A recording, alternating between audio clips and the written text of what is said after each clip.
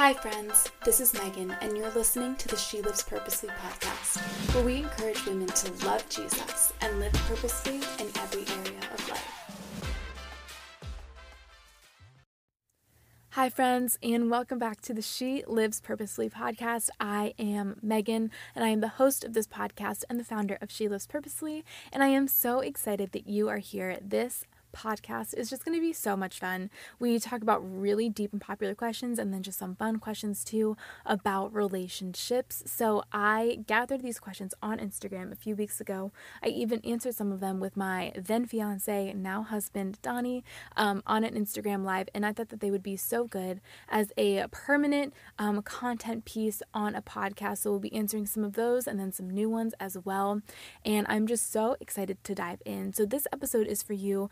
Whether you are single, whether you're in a relationship, whether you're married, or maybe it's complicated, you're in a talking stage, you don't know what it is, this podcast is for you because we dive into a couple different topics here. And I think it is just so beneficial, whatever season you're in, to think about these things and listen to these things, because they all come from a very, sure, my own perspective on some of these topics, but a biblical perspective, too. We're going to bring in so many verses on these topics that talk about dating, marriage, singleness, relationships, all the things. So let's dive right in.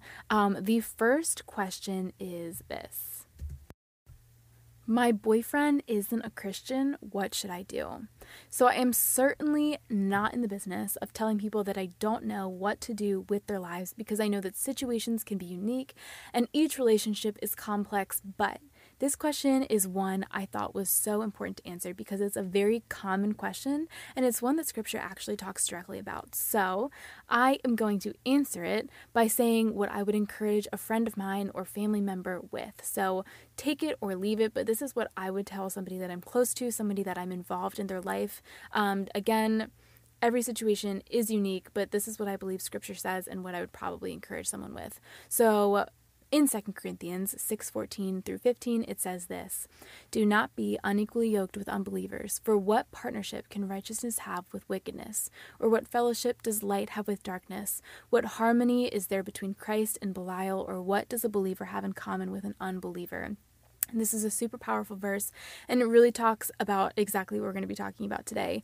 My counsel would be, and I believe this is what Scripture says, that we should not enter into marriage with unbelievers. Why should we not do this? It's not because God wants this exclusive state of mind just for the sake of it. Even the verse elaborates on this topic. If you are in Christ, you are filled with the Spirit and living for the things of Christ. You are walking in light. You have a set of convictions that are of God. You literally have the Spirit of God in you, guiding you and directing you and convicting you. If your partner cannot share in any of those things, it is going to be very difficult for you to remain abiding and growing in the things of the Lord.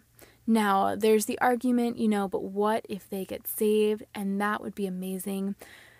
But in a very, just unemotional, kind of like right to the point kind of thought, what if they don't? By the time that you are so emotionally attached that you're ready for marriage, what if they're not a Christian yet?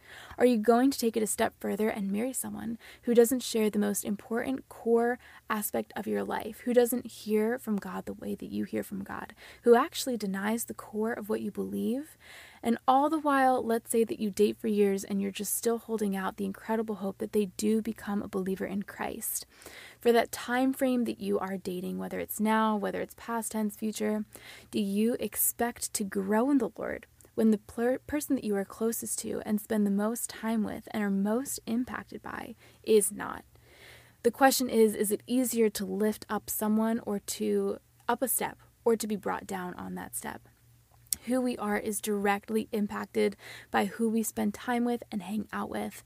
And we hear this all the time when it comes to friendships, but the same thing applies to romantic relationships even more so. Now, am I going to say that this never works out and never becomes something beautiful? Absolutely not. There are incredible couples of different faiths. There are beautiful stories of what we call missionary dating, where you basically date someone and kind of evangelize to them and hope that they become a Christian, that end up how we would hope they end up. But am I going to ignore that Scripture which is God's word, calls us not to be unequally yoked. No, I'm not going to ignore that. And am I going to ignore the fact that it would be incredibly difficult to really grow in your relationship with the Lord when the person who has the most impact on your life is not just like standing stagnant, but because they disagree with you, pulling you in a different direction, even if it's subtly, even if they're not coming against the things you're saying, but if they're not encouraging you in that, they by default are discouraging you, if that makes sense. Now, the last thing I'll say in this topic is that if you are already married, the Bible actually gives specific instructions in that in 1 Corinthians 7, saying that you shouldn't get divorced for that reason alone. If the person you're married to is fine with living with a believer, you can totally stay in that marriage and just be such a witness in that marriage, love in that marriage, and have such an incredible marriage. The Lord does not call you to divorce for that reason. So question number 2 is this. This one is a little bit more lighthearted, and it is, what part of the relationship should people start kissing? Again, I love this topic because I think, number one, it's a topic that we are going to dive into in a few weeks, talking about boundaries in dating and pre-marriage and all of that. And I'm so excited for that topic because I think it is, oh my gosh, so important. But I wanted to answer this question as a more lighthearted topic. Different people have different convictions on this. So I would say pray about it and listen to what the Lord you feel like is giving you the freedom to do. Donnie and I, my now husband and I was going to say fiance, but husband as of a few weeks ago, kissed a few weeks into our relationship. I know couples who saved their first kiss for their wedding day, and those who kissed on the first date, and those who waited a few months. So there really is no right answer. I will say that the earlier you kiss, the easier it is for physical things to escalate to more than just that little kiss. So if you do kiss, no matter at what stage in the relationship, it is time to set up physical boundaries ASAP. Don't let that slip by because you want to set them in place before you get to a place that you wish you hadn't gone to physically with the person you are dating. So question number 3 is this. How do I break up with someone? And I thought this was such a good question. So I'm going to give some do's and some don'ts to this question. Keep it really simple. Definitely do it gently and lovingly. Number 2, do be clear that this is a breakup. Number 3, do take their heart into consideration. Number 4, do give yourself time to heal and process and be single for a bit after you break up. Then I have 3 different don'ts. Don't ghost someone that you've been dating.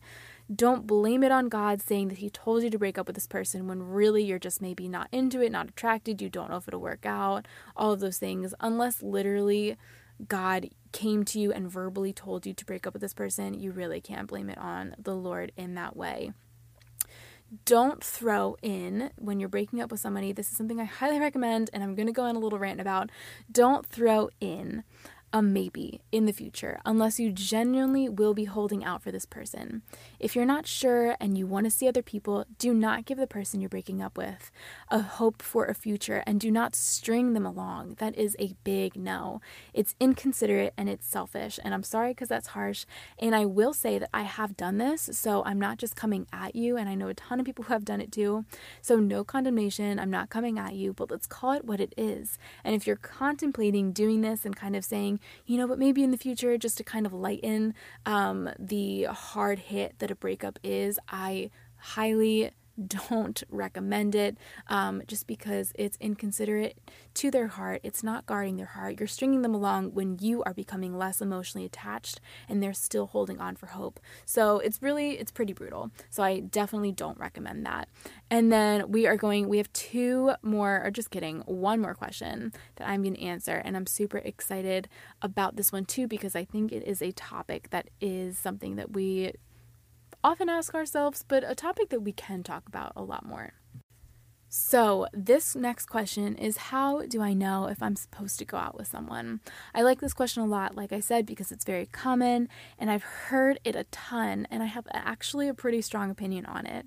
I think more often than not, and this is not always, I know of incredible stories where this is not the case, but more often than not, the Lord gives us the freedom to ask people out and go out with people, and we may never get a sign in heaven from God about whether we're supposed to go out with somebody or not. There might never be a direct thing in the sky that tells us, or a voice that screams, go out with this person. It might just be that you happen to be really interested in this person, and they are a firm believer, and you want to give it a shot, and they ask you out. Go for it. That's my opinion. I do know, like I said, of incredible stories where people have felt like the Lord specifically named people or gave them a vision of people, and that is amazing. I love it. That is not the case for me and Donnie. We were both just really into each other, and he ended up asking me out, and I really wanted to go out with him, and he loved Jesus, so I was like, let's give this a shot. Now, I will say that there are things in a person that we can, kind of help guide us to say we're okay to go out with this person, or we probably should not go out with this person. So number one is, do they have a relationship with Jesus? Not just do they call themselves a Christian, not just you see them at church or whatever, but do they have a relationship with Jesus? And that's something that you can kind of dive into if you don't know them more on those first couple of dates, but it should be evident pretty quickly. Number two, are you attracted to them? It's silly, but you should probably be at least a little attracted to this person. That can develop for sure, but if you're not into this person at all, don't over-spiritualize it and think that you have to go out with them. You don't have to go out with them. Otherwise, friends, I would say don't overthink it. Going on a date with someone is not committing to marriage or even a relationship. Do guard their heart in the process. And when it's time to get serious or make it official, you should know a bit more if you're into this person or not. But otherwise, it's totally okay to go on dates with people and have it not work out. Definitely don't string them along for months and years if you know you're not into it or you're unsure. But going on a few dates is meant to help you see if you actually want to start dating this person and start a relationship with this person. And that's totally okay. I think it's really important that we kind of, definitely guard each other's hearts and date intentionally and date for marriage. But we cannot know if we want to marry somebody unless we really start hanging out with them. And that's what dating is. So I would encourage you, again, if they have a relationship with Jesus and you're interested, I think it's totally okay to go out with someone. And again, there's a bunch of different caveats. Look out for red flags, all those different things. But very generally speaking, I would say, totally it's okay to go out with someone, and more often than not, we're not going to get a sign in the sky about that topic. I hope that these fun little relationship Q&A FAQs were fun for you to listen to. They were fun for me to answer and listen to. I love talking about relationships and singleness and dating, and we have a couple episodes coming up about those things, which is going to be so incredible. If you have any more questions on relationships, feel free to email me or message me on Instagram at SheLivesPurposefully, and I will more than gladly answer those questions, whether it is via DM, in a live Instagram, or maybe in an upcoming podcast. So I love you guys. I hope this was an encouragement to you, and I hope you have a fantastic rest of your day. Thank you so much for listening to today's conversation. I would love to hear what you thought about the podcast on Instagram at SheLivesPurposefully, and to rate and review us wherever you're listening from. It really helps us to serve you guys better and just lets us know what you're thinking and feeling and what you're looking for even. So feel free to do that. And also tell your friends about the podcast. Let them know if it's been an encouragement to you. Go and encourage them with it. Thank you so much again for listening. I love you, friends.